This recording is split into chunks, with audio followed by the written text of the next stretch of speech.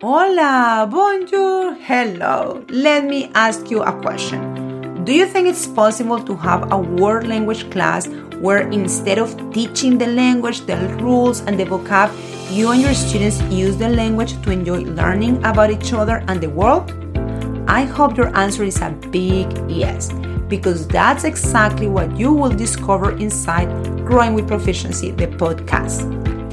My name is Claudia Elliott, a Spanish teacher born and raised in Colombia, who is as passionate as you are to support our learners to grow in their proficiency and cultural competence. My goal is that in this podcast you find clarity, strategies, ideas, and inspiration that you can bring into your classroom the next day. Are you ready? Get comfortable while I grab my cafecito colombiano and let's start this conversation now.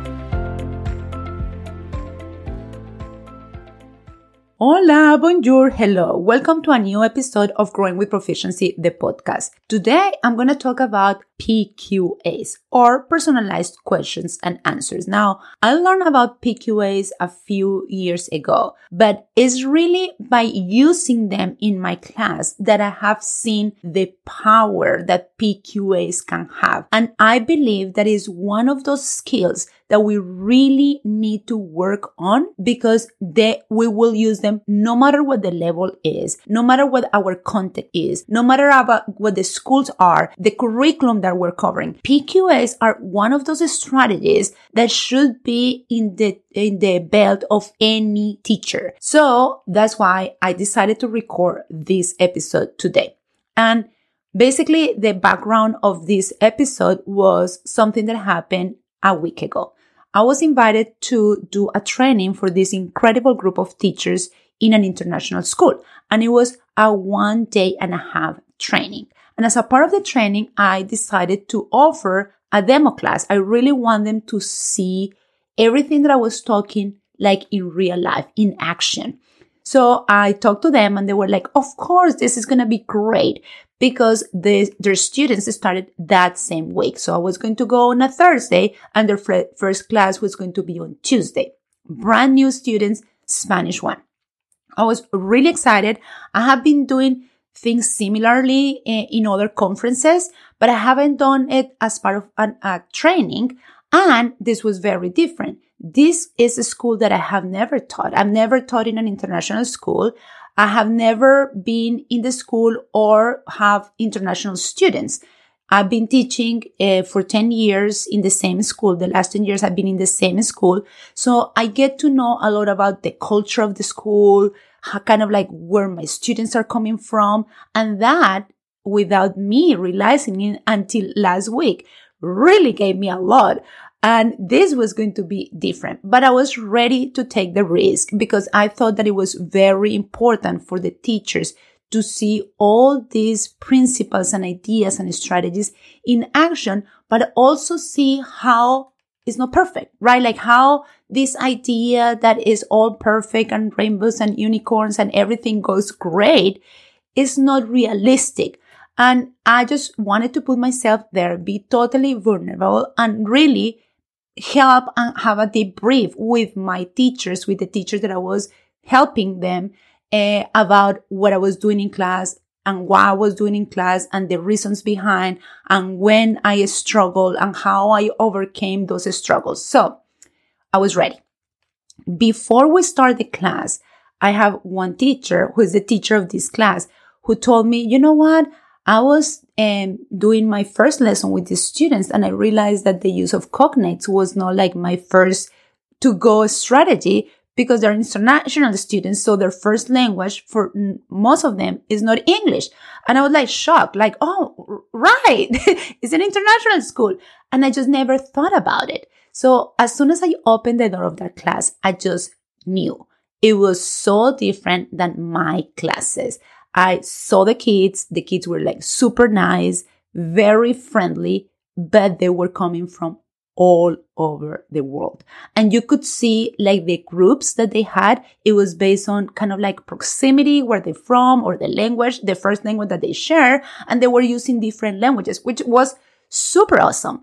But then you realize that they're not going to share all these culture that you have or that I have in my class, right? Like usually in the fall, we're talking about football because of course, football. We also talk about, do you rather have Instagram or Snapchat? But a lot of these kids don't use Instagram or Snapchat. They use different social media outlets. And I was like, oh my goodness. So at that point, I knew that what I was preparing for that specific class wasn't going to happen. Like I needed to lean on different things. And guess what I decided to do? A ton of PQAs. Because at the end of the day, we're all human beings in a class, in a space. And I know that if we can start finding connections among ourselves, it will create a better place and a better space for us to facilitate the language. So at that point, I just really focused on getting to know my students. How can I connect with them?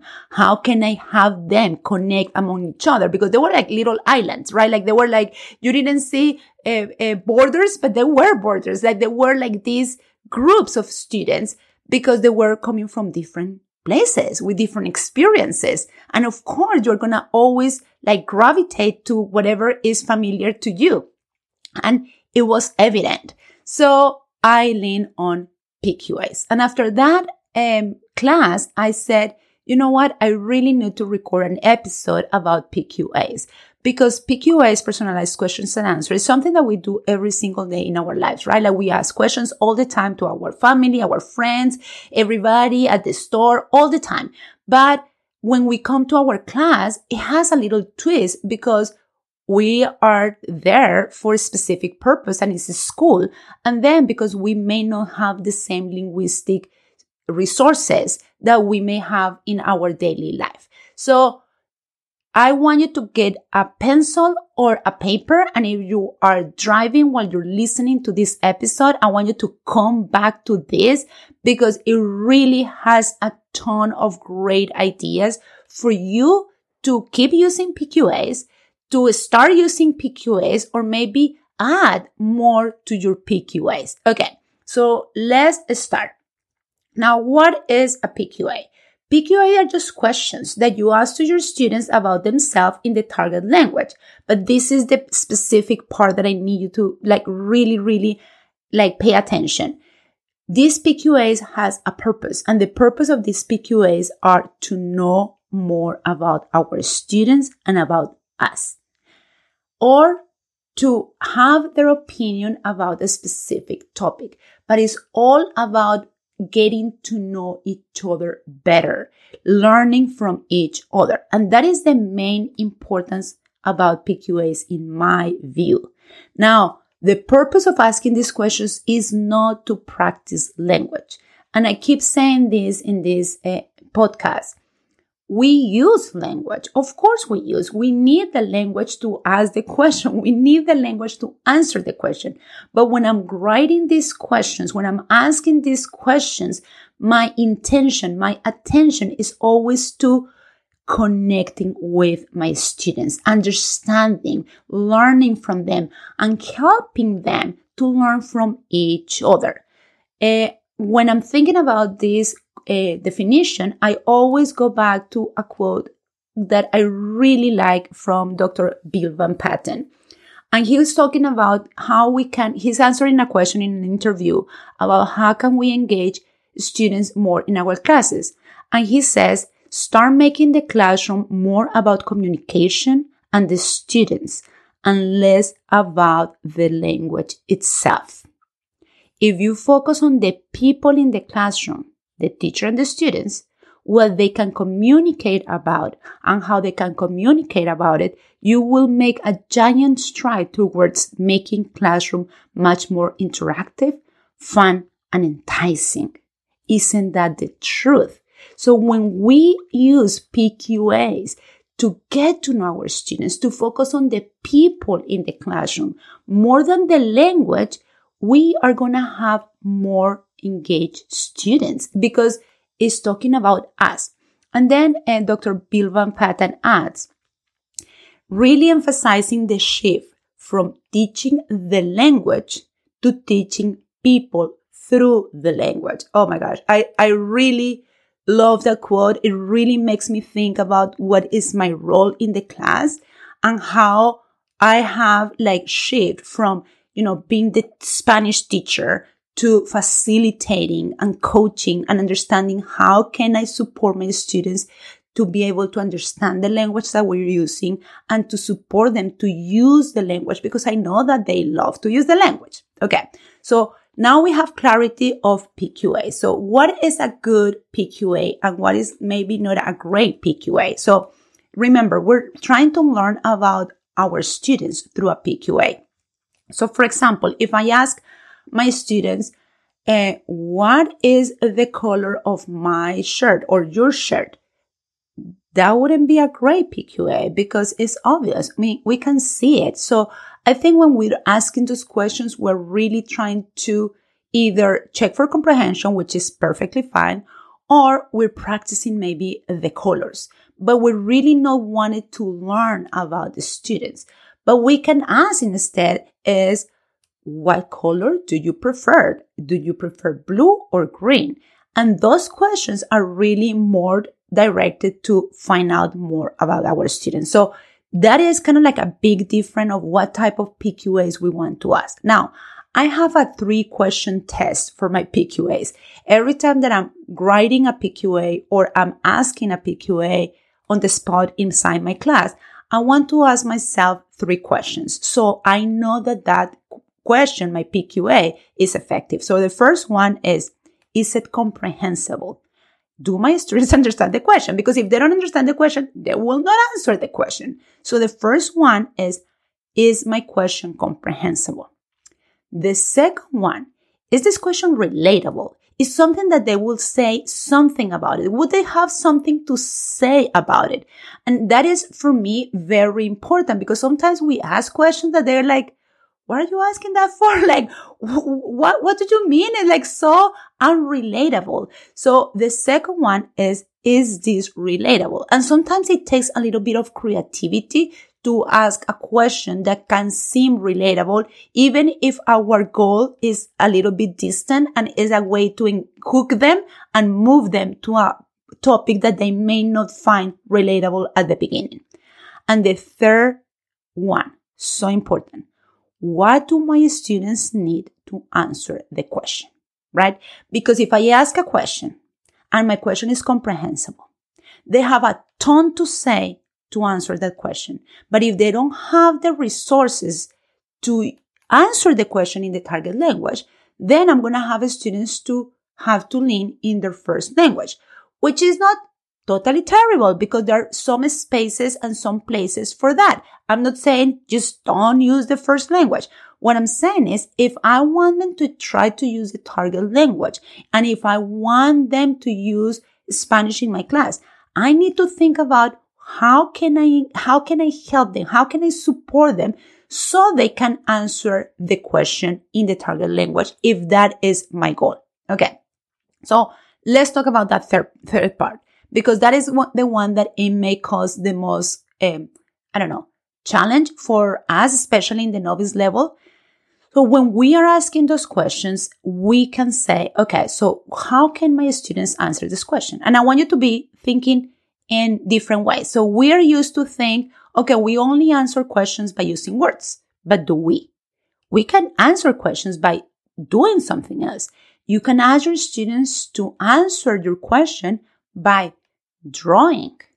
Like a card talk where you ask them a question and they will draw their answer. And in that drawing, they can give you a ton of details that may not be able to give it to you when you are using the language because they don't have that yet.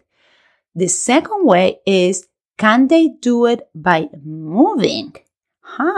So think about it. So if you have 4 corners, they can move to each corner depending on the answer. You can have them to move right or left. You can have them to raise the right hand or raise the left hand. So we can be creative when we ask our students to answer questions. We can also use a lot of technology, right? Like a lot of polls everywhere. a poll everywhere, and there are a Mentimeter, and then many tools where we can have them to answer personalized questions using any one of the web resources, the tools that we have available. So those are some things that I want you to think about when we're doing PQAs. Now, when we don't want to draw them, or don't want them to move, or we don't want to use a tech tool, or we just want them to use language, can we just be very intentional about the type of questions that we ask? Of course we can. So let's move to how we're going to focus on those, right? Like, so think about that. Students don't need to only use language to answer questions. So then you have like a huge amount of choices for you to ask them to answer the questions. But let's talk about, oh no, I want them to answer with language. Okay, so let's talk about how we can engage students and have them answer with language. So the first one is, let's ask a question, and let's ask questions that provide choice instead of open-ended questions, especially in the novice level. So it would be so much better to say, instead of saying, what do you want to be after you graduate from high school? You can say, would you rather be an influencer or an artist after you graduate from high school? That's interesting, because you're giving them choices. So instead of saying, what is your favorite season? You can ask, do you like summer or do you like winter? So you are giving them the language. So when I'm thinking and when I'm writing my PQAs for all my levels, I'm thinking about, okay, so I need to give them choices. And I really want to start with those choices, either or questions, because I think it helps them to like lower their affective filter and feel like, okay, we can participate in this conversation. So you ask a question, and ask a question that you may provide options for them. Okay. After you ask the question, wait. I work really hard with my students the first month in class with signals for answering questions. Why? Because I want to give my students processing time. I cannot ask a question to my entire class without allowing that for processing time. Otherwise, I'm going to have the same students answer the questions all the time. And it's going to be my more proficient students. So I want my students to wait. So when I ask a question, I put my hand up like a stop, and I just ask the question with my hand up, showing a stop. So nobody can answer my question. So I ask the question, put my hand up, stop, and I ask the question again. And I scan my room. Why? Because I want to know if my question was comprehensible. And if I have any doubt, I will just write the word in our common language or ask somebody to clarify what I'm asking. But I don't want to ask a question that my students don't understand, because then I'm going to have a really low level of engagement in my class. And then I'm going to raise their affective filter. Now, whenever I ask the question, probably I ask once or twice or 3 times, and I have a silence. We need to be okay with silence, by the way, because silence is good. They are thinking about it, right? Like they're thinking about it. They're thinking about the question. That's a good thing. And I have my hands up. And then I do this. If I want to have a choral response, I say clase, and then I put my hand down, and that is an indication for my classes to answer as a choral response. If it's a personal question, like a cold call, I will say the name of the student, or I will let my students raise their hand. Now, let's talk about cold calls for a second. When in the past, I use cold calls, and cold calls are basically questions that you ask a student without announcing, right? Like you ask your question and then you say, Megan, and then Megan has to answer the question, right? They can be very intimidating. So I try to be very intentional with my cold questions. Do I ask them? Yes, I do. But I'm always checking to make sure that my student has the answer. So I need to get the attention of my students. I need to have the body language that my student is understanding. I need to have like a high level of certainty that my student will be able to answer the question. Now, all the time they answer a question? I mean, like most of the time for me, they do. Sometimes they don't, and I quickly go to the rescue. I don't want them to put them out of the spot, but I also want them to be alert, right? Like, so it's this balance between I want them to be alert, I want them to know that I want them to answer, that I want them to pay attention, but I don't want you to put you in the spot. So it's kind of like this balance that is only by you being in your class and observing and getting to know your student is going to do it. Okay. Or I can say, raise your hand. So I ask a question. I repeat the question. I'm waiting. My hand is up. I don't want students to answer. And then I decide what type of question, if it's correct response, if it's a cold call, or if I allow them to raise their hands. And then when I get the answer, oh, I'm so interested.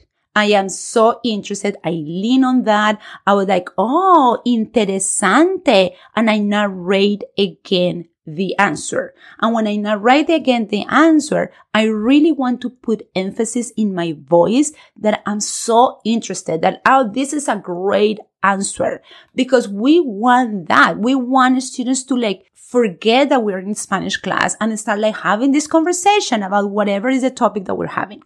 And then after narrate that, I usually ask another student, or I answer myself, or I ask the class. Now, I want to incorporate more students in the conversation. Why? Because it's going to be like a class discussion, even if not everybody's participating. But I wanted to make it feel like it's a class discussion.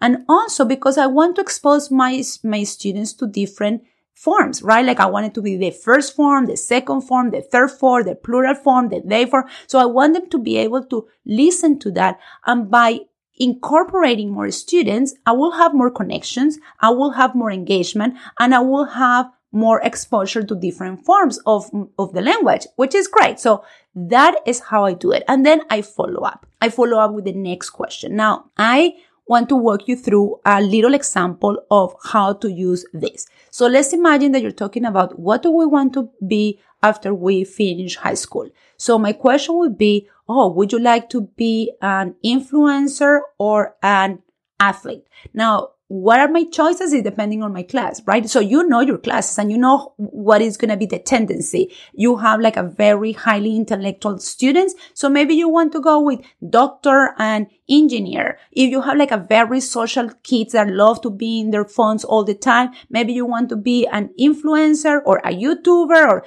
so you need to get to know your students to see what are going to be the choices that kind of feel more connected to your students. So then you would ask your students, oh, who else wants to be an influencer? And some of them are going to raise their hands and you're going to choose one. Oh, you want to be an influencer. Oh, that's awesome. So Megan wants to be an influencer and Luis wants to be an influencer. So Megan and Luis wants to be an influencer. Anybody else wants to be an athlete? And then you're going to have a student who raises their hand. Oh, so Taylor wants to be an athlete. Okay, what sport, Taylor? Do you do soccer or do you do baseball? Oh, baseball. Okay. So, and then you start following up with questions for your students to answer in this PQA exercise. So I like to start with either or, but eventually I will just try to push them to the next level. Now, I really like how John Coward says that we need to have questions for all the levels in our classes. So it's really important for me to have those questions that is going to challenge some of my students, but also have a ton of questions that everyone can answer in the class. Giving them choices and allowing them for them to like participate in that way, it will help all your learners to be able to participate in the PQA. Okay. Now, when can we do PQAs? So we do PQAs. I believe that the success of PQAs is that we do it often, right? Like if we have spaces in our classes to have low stake conversation about daily things. I just truly believe that because I do have those conversations with my classes on a daily basis. When I have a different type of PQA that is a little bit more challenging and different, my students are ready because they know the process. They understand how we work. They understand that I'm going to have them to stop for processing time. They understand that I'm going to give them options. They understand that I'm going to pull different opinions from students. So they're ready. They're ready to participate because we have done it so often on a daily basis. So when do I do it on a daily basis? I ask them every day. My first question is, how are you doing? And I ask them every single day, how are you doing and why? And I always give them choice. How are you doing? I'm stressed. I'm happy. I'm tired. I am sad. And why? Because I have tests. I didn't sleep. I slept a lot. I have plans. I don't have plans. It's a good day. It's a bad day. And every single day we have a PQA about how we're doing in class. Right? So I'm building on the capacity for them to stay with me through PQAs. Then I have calendar talk. I do calendar talk every single day in my class. And in my calendar talk, I built already PQAs inside my calendar talk. So I ask them, are there any birthdays today? Are there any tests? So if you look at it, if you have purchased any of my calendar talks, I do a calendar talk every single month and I update it. And I have a new version of my calendar talks every single month. So you can find them on my TPT store. But if you look at those, you're going to see that each slide has PQAs. And I ask the PQAs. Now I have like 7 maybe PQAs per slide, which is a lot. Do I ask all those questions every single day? No, I don't. But I choose 2 or 3 to ask to my class. And they love it. They really like at the beginning of the year, you can see them just answering like really 1 or 2. And then the more we do it at the end of the year, they really do great on those PQAs. So it's daily practice, right? Like for me, it's daily practice. I have created those spaces in my class. Sometimes they go really fast because my students don't want to share because it's a bad day, whatever it is. We don't have the energy, whatever it is, it's okay. But it's always there. So that day that a student needs something to say or has something to share, we have the space for that. Now, I also PQAs for content. So let me tell you a little bit about PQAs for content. So PQAs for contents are a strategy that I use before we start a unit. And I do it for 2 purposes. The first purpose is to introduce target structure or target vocab that I want my students to listen or to understand before we start our unit because they're going to see it in our unit. So it's usually keywords and key structures. So that is one. The second one is so we connect with that content. And remember what I said at the beginning that sometimes that my second question for like the test to know if I have a good PQA is to talk about, is it relatable? So sometimes when I look at my units, they might not be so obvious, relatable to a 14-year-old kid. So what I try to do with PQAs is to build that bridge between the topic that they're going to read about, listen about, and my students through a PQA. Now, this is so important. And I think Ben Slavik said this, and is sometimes I have a plan for my PQAs. Sometimes or many times I have, especially when it's related to content, I have a plan. I have my structures, I have my topic, and I have a plan. I have a script of my PQAs of how I want them to go. But sometimes they don't go like that. And that is okay. So sometimes they start talking about something different. Sometimes something else kind of like hooks their interest. And I'm going to go with that because at the end, I need to remember that as long as we're using the language to talk about things that are interesting for my students, I'm going to have to change, right? Like, so I have to be flexible and okay with that. I'm always listening to my students and kind of like leaning on what they say to follow up with the next question. So I do script my questions when I have my PQAs through content. I do have targeted structures and targeted vocab, but at the end, my students are going to kind of show me where we go. And I can just move them around a little bit, But sometimes it just doesn't happen, and that is okay. Okay, now what do you do after PQA? So if it's a PQA that you do for a routine, like I do for my social emotional learning checks or for my calendar talk, I don't do much. We just ask, talk, and then we move on. That's it. But when it's related to my topic, I like to do a write and discuss after my PQA. So I'm going to give you an example. I'm working on a unit for rescue dog. It's about a rescue dog that helped find some kids in Colombia after a plane crash. And this rescue dog was like the hero, but so sadly, he disappeared in the jungle and nobody found him. But it's a great story. It's talking about, just like how animals can be heroes in our lives and how animals are more than pets. And it's just a great story. So I'm writing on that for my members of my academy. And is nice, great unit. So I'm writing the questions for PQAs. And the questions for PQAs are going to be, do you have a dog? Is your dog big or small? Is your dog just play in your house, or does your dog help other people in your house? And then I'm going to try to move to like service dogs and rescue dogs. Is that somebody here has a service dog? How is that your service dog helping you?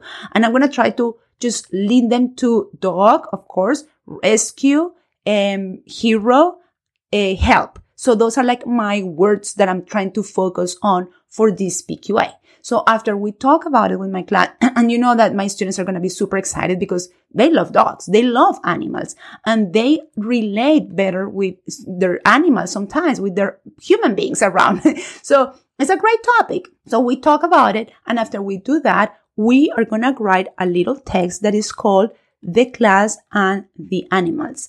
And we are going to write a little text talking about who has a dog, if we have any service dog, if our dogs only play with us, or if they help us, how they can help us. And I will write a text. So in that text, I'm going to be super intentional to really use the structures and the vocab that my students are going to see later on when they read the story. So that is how I use PQAs, and that's what I do after a PQA. Okay, so I hope that this episode is giving you a ton of ideas to start using PQAs, to keep using PQAs, or maybe to level up PQAs.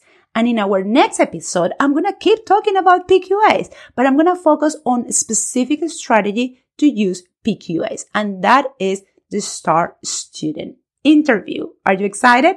Okay, so if you haven't heard about Star Student Interview, you need to come and tune in for our next episode. But also, I want you to check on my social media, Instagram or Facebook, because I'm going to ask you questions. I'm going to ask you, what questions do you have about Star Student Interview or PQAs? And if you want to DM me, please send me a DM in Instagram or Facebook. I'm at Claudia M. Elliott, 2 L's, 2 T's. Or you can email me at claudia@growingwithproficiency.com. Just send me those questions, because my next episode is going to be about PQAs, but specifically in Star Student Interview. Because if you know me, or you have followed me for a while, you know that Star Student Interview is another strategy that I use very often in my classes. Okay, that's it for today. I hope that you have a great rest of the week, and I will see you in 1 week. Chao, nos vemos.